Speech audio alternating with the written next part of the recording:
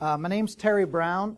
Jim is covering my Sunday school class this morning. I teach up in Saudi, at the Saudi campus. I have a adult class there, and he's filling in for me today. He asked me to present a Sunday school lesson that I consider my best ever, and what I decided to do was do what I did yesterday. So that's the bet. To me, I want to think that I get better as I go.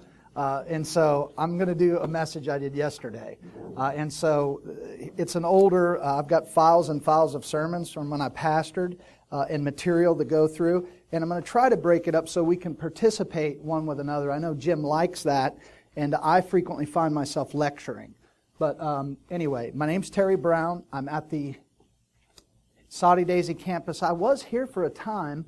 My wife was involved with Sunday school. I did some filling in for Daryl in his Sunday school. That's why I remember the good sweets from there, and I got something from this class. I appreciate that. I took those lessons to my Sunday school, and I have my daughter bake goods. And I also give away free newspapers at my Sunday school class. I refuse to swallow goldfish still, but anyway, you do what you have to do.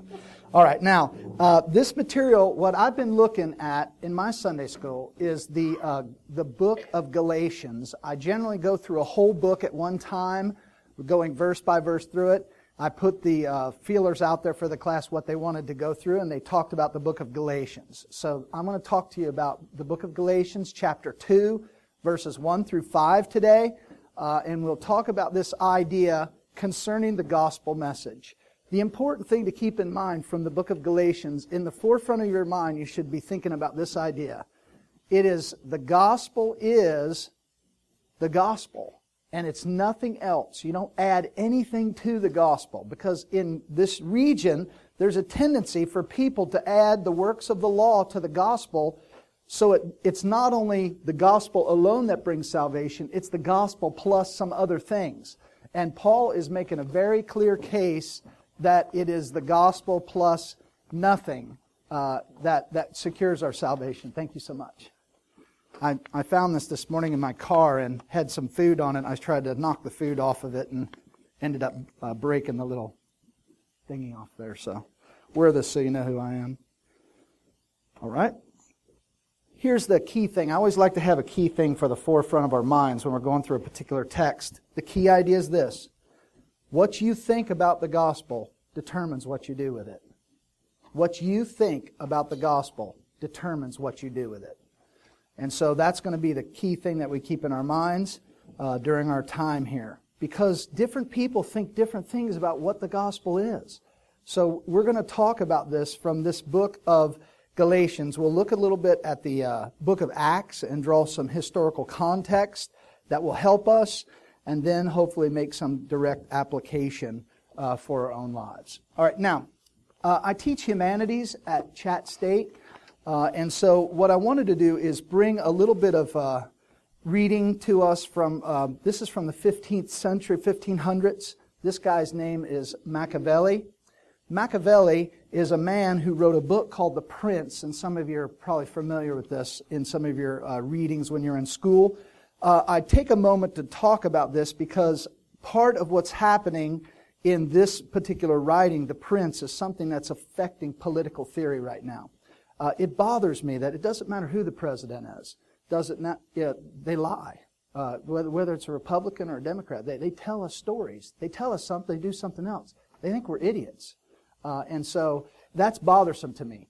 But it's so rampant that they continue to do it. And because they think that we're not paying attention. And in their minds, their political theory is driven by this writing from Machiavelli. It's interesting, in the 1500s. Listen to what he has to say. He says this, how princes should keep their promises. Now, a prince, in his mind here, is like a monarch. And it's a person, this treatise is really about power and how to gain power and how to keep power.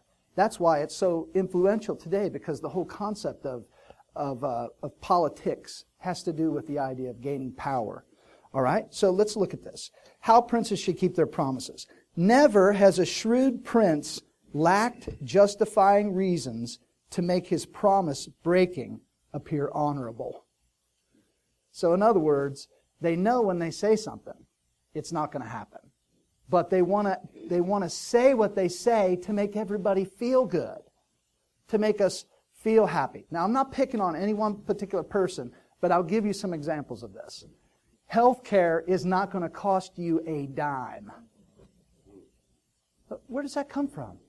They have to know it's a lie when they utter it. And someone writes the speeches. I'm not going to fully blame the president. Someone writes the speeches in order for these things to be spoken.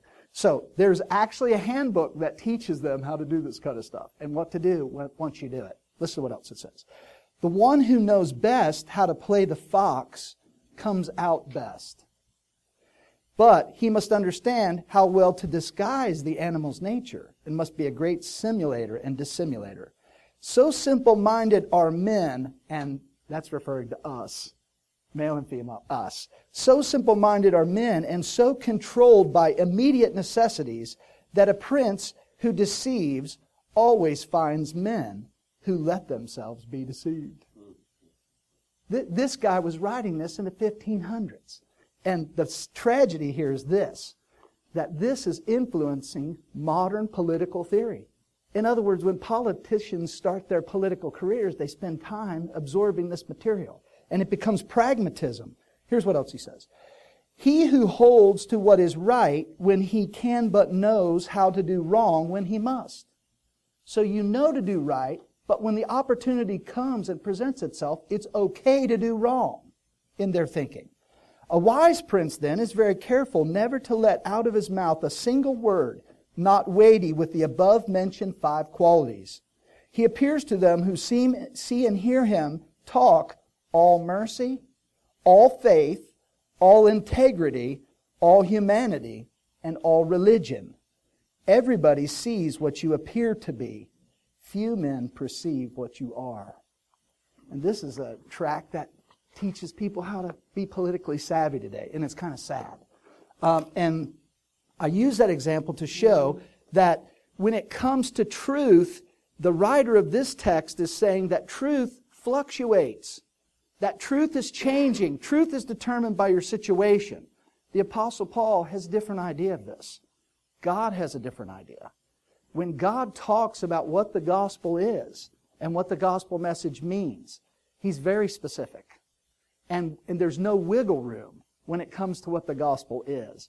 So you and I have to have in our minds made up, settled in our minds, what the gospel message is and what it is not, so that we can present it to people clearly, so that we can know when we're in the midst of living with other people what it is we have to offer them, so that we can share it with them very clearly. So the idea, again, is what we think about the gospel determines what we do with it. Let's look at a couple examples from the book of Acts, chapter 10. We'll start here. The first idea is this. Peter is given a message from God, and this message is a little bit contrary to what Peter is expecting. But the idea is this. The position concerning salvation is settled. God's position concerning salvation is settled. Let's look at Acts 10. We'll begin in verse 14. Acts 10:14. And now, understand what's happening here. He's on the roof praying, and a sheet comes down from heaven, and on that sheet has all kinds of animals, both clean and unclean. And God says to him in a loud voice, verse 13, Peter, get up, kill and eat. Now, Peter is talking to God in this vision. And how does he respond according to that verse? What does he say? Now, let's think back historically through Peter here. When's the last time we remember Peter said, "Oh no, Lord, not I"? Remember this? He said, "One of you are going to deceive me." Peter's point is, "Oh no, not I, not I." So now it's reversed here a little bit. God is saying, "Do this thing," and Peter's point is, "No, I just don't do that because I'm a good observer of the law, and I'm not going to violate the law." So God tells him basically. He says, "I have never eaten anything common or unclean." A voice spoke to him a second time, "Don't make unclean what God has made clean." So God is speaking to Peter here and helping him to have a little bit of a change of heart concerning the issue of what is clean and what is unclean. Now, the direct application for this is the fact that Peter is going to take the message of the gospel to Gentiles. He's going to take it to Cornelius' household in this chapter. And here's the problem. He's taking the gospel message, which is intended in Peter's mind for a Jewish audience, to people who are non-Jews. They're Gentiles. And so the tendency for the person who is a Jew is to encumber the gospel message with the law. Help them keep the law. So, in other words, the point is, here's the message. Don't complicate the message. Give the message straight. Now, why does that apply to us today? How does that apply to us today? What do we have a tendency to do when we're sharing the gospel message? What do we do? If we share the gospel message, go ahead. We complicate it. That's exactly right. We overcomplicate it. And what else do we do? Think about expectations you have for the unsaved. What are your expectations for the unsaved? People that you know that are not saved. Well, if he would just clean this up, if he would just change this thing, right? If they would just make this right. The problem is, we look at people who are spiritually dead and we're expecting them to act like they're alive. And when someone's spiritually dead, they're going to act like they're spiritually dead. They cannot perceive the things of God. So this is part of the reason we have to keep it simple.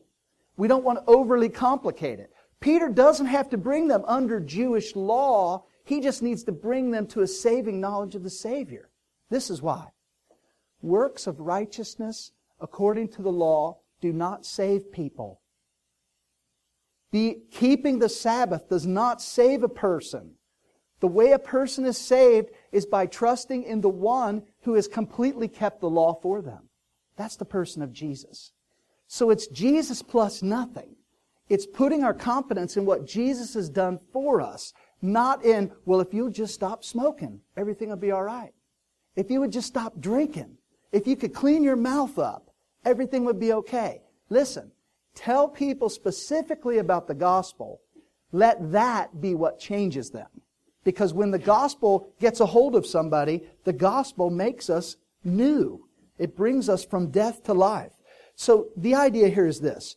God has a position concerning the gospel, and that position is settled. And He's trying to communicate that position to Peter. And Peter has a little bit of a different idea in his mind. So Peter has a problem with what God has said, but God responds to him. Now, Peter is on a small scale what happens to the church on a large scale.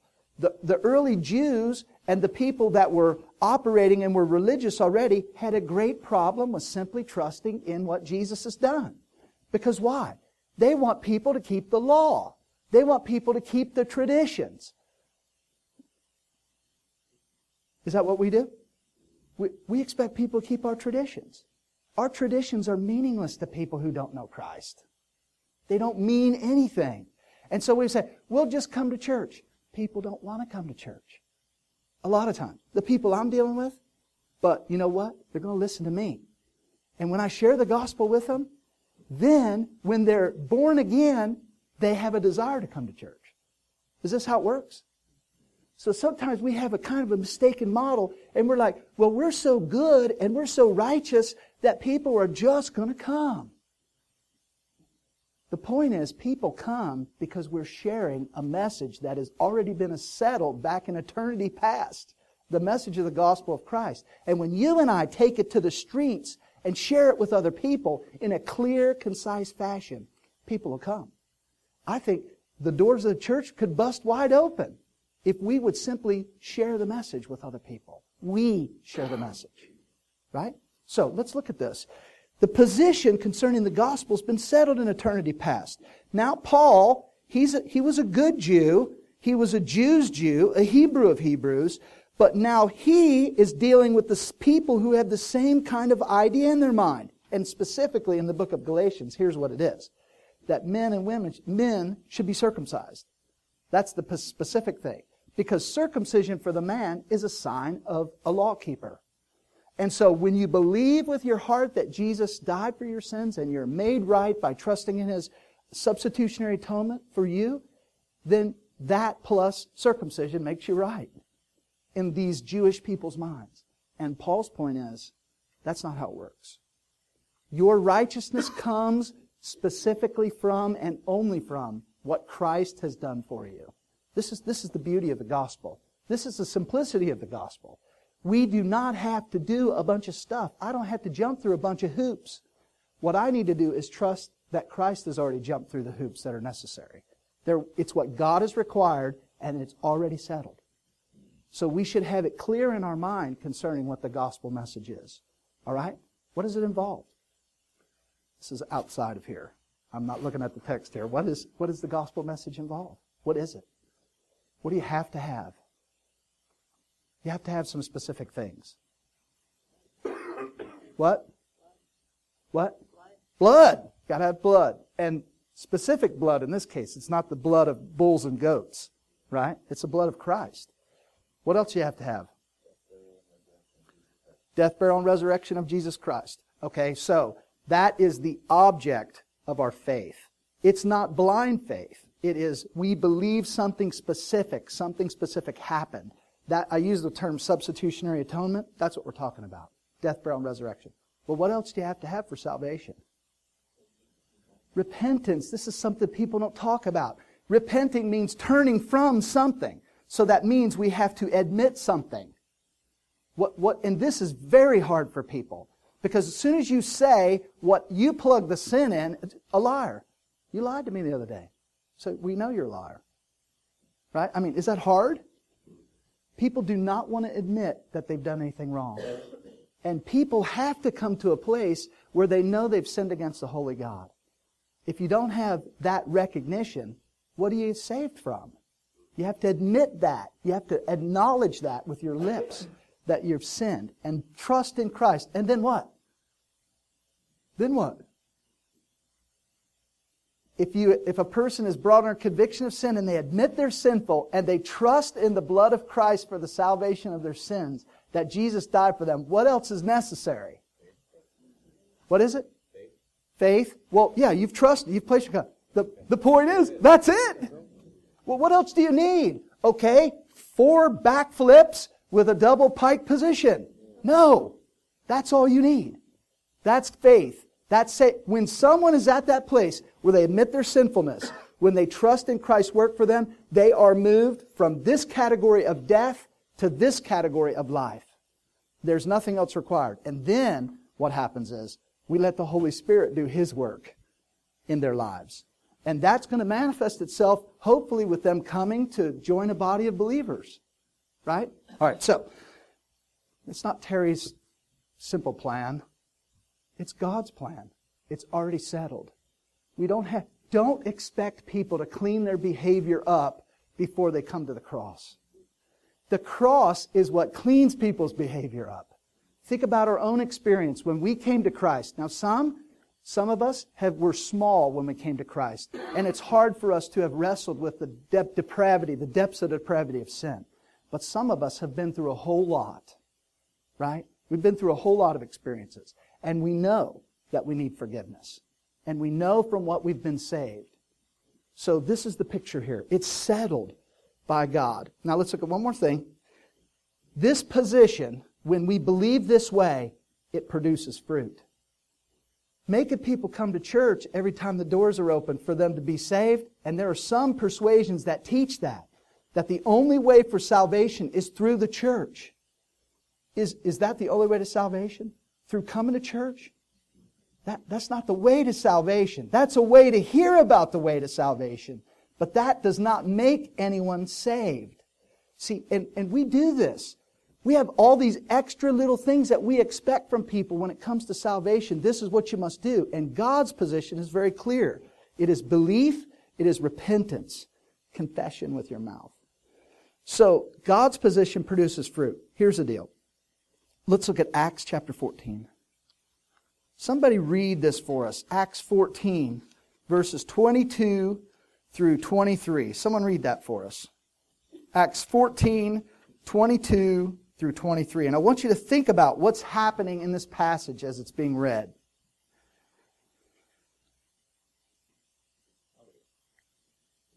Okay, so what's taken place here concerning fruit being produced? strengthening the disciples and encouraging them to be loyal to the faith. So many disciples are being made, and this is an early movement in the church. Many disciples are being made. They're being strengthened in their souls. They're being prepared for tribulation. Now, it's interesting.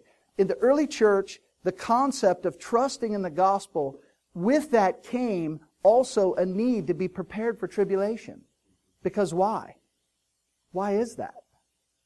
If you're a follower of Christ, you understand this. What accompanies your faith? Persecution accompanies with it. And if you're not experiencing persecution, maybe, I'm not saying you're asking for persecution, maybe you're not sharing your faith. Much of the persecution I experience is because I tell people about Christ. When I tell people about Christ, you get slammed. Right? Why? Because you're entering into spiritual territory.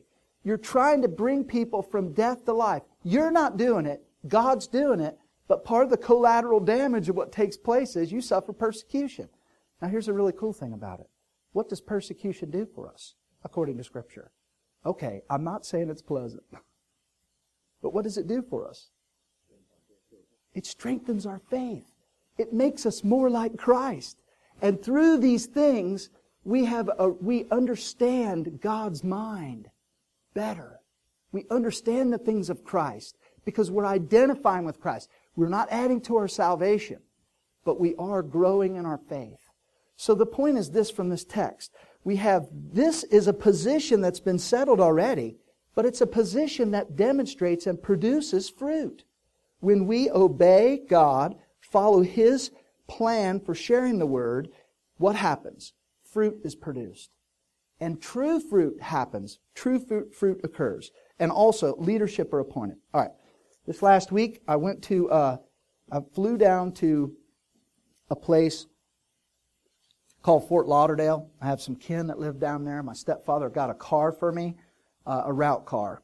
I work for the newspaper, so I need an old beater car that I could throw a route with and don't care if it runs into the ground. And so I went down there, bought a $1,500 car, a Honda Accord with less than 100,000 original miles on it. All right?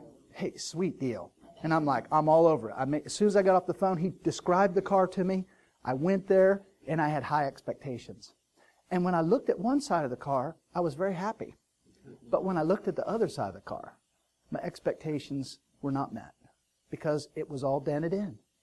And there's a hole big enough in the side of that car for a raccoon to crawl in, which I already have trouble with raccoons crawling in my car as it is. Now he's got an open door. Come on in to Terry's car. So my expectations dropped. But you know what? I didn't say anything to my stepfather about the car being wrecked. I told him I needed a route car. And you know what he got for me? A route car. I drove it all the way from West Palm Beach to this place and traveled at the speed limit. Maybe a little over, because I tend to not lean toward legalism, but liberalism. All right, so I was a little over, but I was within the tolerance. I was within the tolerance. So here I'm driving along. I didn't have to add one drop of oil to the car. I didn't have to add one drop of fluid other than gasoline to get here, and I got great mileage. Now, my heart kind of dropped a little bit when I saw the car because I had expectations. But now I'm driving the car and taking it on the route, and guess what? My stepfather provided for me. He provided for me something good. And it may not have been exactly what I thought it should be, but it's what I needed. And this is the gospel. Our Father has provided for us what is necessary. We don't need to add to it. We don't need to complicate it. We just need to drive it. We just need to use it and share it with people. And it will make a difference in people's lives. It will bring people from death to life. Now, we've said two things so far, and this isn't even from the passage that we're looking at. We're doing that to get some information, background information to this material. Here's the idea. Settle this issue in your mind. Settle it. Because it's already settled. And it produces fruit. So God wants us to settle it in our own minds. And that means to agree with Him about it. Let's look at what it says in Galatians 2. Now we're into the text, and I have 5 minutes. Galatians 2. Let's look at it real quick. Galatians, Ephesians. Here's what he says After 14 years, I went up again to Jerusalem with Barnabas and took Titus with me, and I went up by revelation and communicated unto them that gospel which I preach among the Gentiles, but privately to them which were of reputation, lest by any means I should run or had run in vain. But neither Titus, who was with me, being Greek, was compelled to be circumcised, and that because of false brethren unawares brought in, who came in privately to spy out our liberty which we have in Christ Jesus, that they might bring us into bondage, to whom we gave place by subjection, no, not for an hour, that the truth of the gospel might continue with you. Now here's the idea. Paul is convinced concerning the gospel message. He has seen it work firsthand for 14 years he's done ministry. And he's also done the first missionary journey during this time. So he's seen that it works. And he's ready to tell other people about what God has done, so he goes to Jerusalem. And he's part of a team that's working together. So Paul is convinced. It's settled in his mind, this issue of salvation. Paul is obedient. God tells him to go to Jerusalem, and he goes. That's verse 2. He gives him an audience with the leadership. He opens up doors for him to present his message. And then the third idea from this point is, Paul is defensive. Titus is a test case. He's a Greek that's not circumcised, that was a part of the fruit of his ministry. So when the Seattle Seahawks play Peyton Manning and the Denver Broncos next Sunday, we're going to see this old adage work itself out probably. The best offense, it doesn't really matter necessarily how good Russell Wilson is. But Russell Wilson is a good quarterback. He's not a Peyton Manning. But he doesn't have to be a Peyton Manning. Because why? Seattle defense is the number one defense in the league. And you can say whatever you want about Mr. Sherman and being arrogant. They've got a great defense. Now, I personally hope that Peyton Manning and them prove to be stronger, because I have allegiance to Peyton Manning, and I'm an AFC guy because I'm a Bengals fan. So I'd like to see the AFC win. But normally, defense makes a difference in a game. You want a strong offense? A great defense is a strong offensive weapon. All right? And so here's Paul. He's going on the offensive, but he's also doing it through defense. He's providing a test case here for them. Now, I was on this plane, and I was talking to this young guy. It's amazing how God ordains these moments, because like you're trapped in a plane for 2 hours next to each other, and so what are you going to do? So I listened to his story, and he's a green bean guy. He lives in Knoxville. He works in green beans down in Florida. And he drives these big, huge harvester things that are spinning around, and he has a crew, and they're harvesting green beans a couple times a year. At our garden, we can only do it like once, maybe twice if we're lucky. They can do it all year long. Plant, harvest, well, you do stuff in between too. So here's this lady on the other side of me, and all she can do is put her head down on the tray and put a cover over her head. That's what she's doing. And I'm thinking, okay, it's a little odd. We're engaged in a great discussion. She's over here. Now, I said to him, I mentioned this. I said, what do you know about genetically modified foods? Because that's just how I am. and he was like, well, I don't know. And off came the cover from that lady's head. And she got up like she'd been listening the whole time, and she said, let me tell you about genetically modified foods. They cause great damage to people. They're not for us to consume. And man, she went rattling on. Here's the whole thing. She knew what she believed. And she was passionate about what she believed. She listened to all this other prattle. She didn't care about any of that stuff. But we started talking about something that she believed in, and wham! She was up like she'd been listening the whole time. I think she really was. All right? So, the idea is this. When the position of salvation is settled in our mind, we should be operating like this. We should be passionate about it, like this lady was passionate about it. We should be ready to share at a moment's opportunity and keep it simple so people aren't confused. Keep it simple. Don't overly complicate it. Settle the issue in your mind, because God's position produces fruit and God's position is settled about the gospel.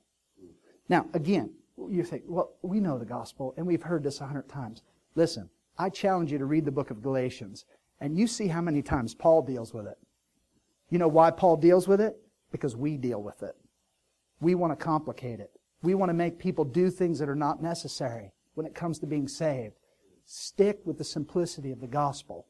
Let the Holy Spirit get a hold of people and move them to make the changes that He knows needs to take place, not that we think need to take place. All right, last idea. Be ready to defend your position. Listen, there are fake followers that are out there. There were fake followers in the days of Paul, and all they want to do is confuse people. Let me tell you, they're so fake that they don't even know that they're destined to hell. The Scripture tells us that Jesus is talking to people, and people are saying, Lord, didn't we do this and didn't we do this? And Jesus points to them as, I never knew you. So in their mind, they're so deceived that they think they're doing the right thing and they think they're sharing their message the right way, and they don't even know the message. They haven't even believed the message. So false followers exist. There are fake followers out there. The Scripture says that they come in amongst us to spy out our liberty and to bring us under bondage. So when someone starts talking to you about keeping the traditions of men rather than keeping the simplicity of the gospel, be aware. Be aware of this. Because it's the gospel that makes us right with God, saves us. It's an inside job. They're secretly spying out liberty. They have a mission to bring people to bondage. Do not submit to false teaching. Do not submit yourself to false doctrine, particularly concerning the gospel message. So, let me ask, there are 3 minutes left if you have some questions about this content. Here's the overarching principle. What you think about the gospel determines what you do with it. What you believe about it. God has settled it. It produces fruit. It should be settled in our mind. And we should be ready to defend it when the opportunity rises. What are your thoughts? Anything? Said, I did a class, one of your classes here, and you brought up the point that with the gospel we have kind of a reverse thought process, or a reverse process on how it should work. We go get people and bring them into church to hear the professional. Yeah, to hear the professional. When we're the ambassadors. 2 Corinthians 5:20 and 21 says, we are therefore Christ's ambassadors, and it is our responsibility to proclaim this message. God made Him who knew no sin to be sin on our behalf, that we may become the sons of God. I think that's the idea. So the point is simple. God made Him sin for us so that we can become His sons and daughters. That's what it means there. All right? Very good. You're right. We have a reverse thought about this. I think these folks have similar kinds of things going on. And Paul is trying to correct that thinking. All right? It's a good point. I said that. You remembered it. Okay. Something else? Anything else?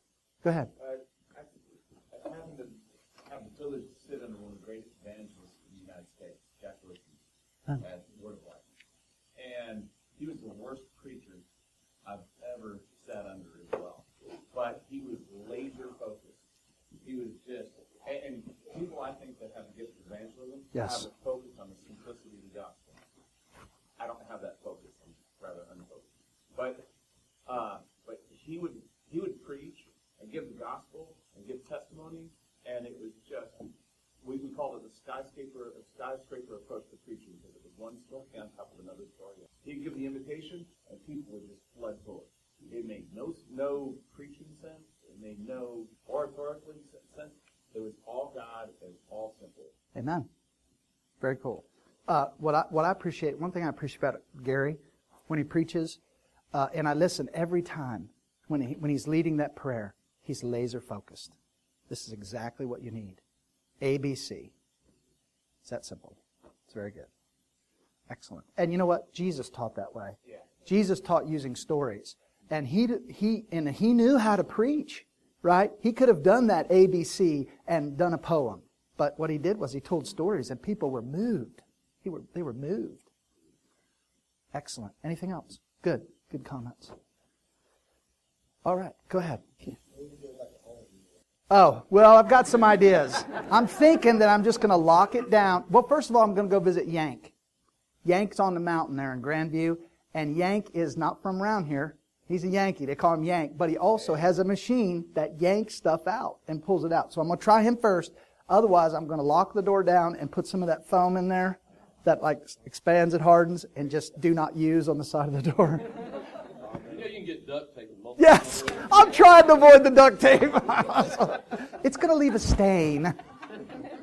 All right.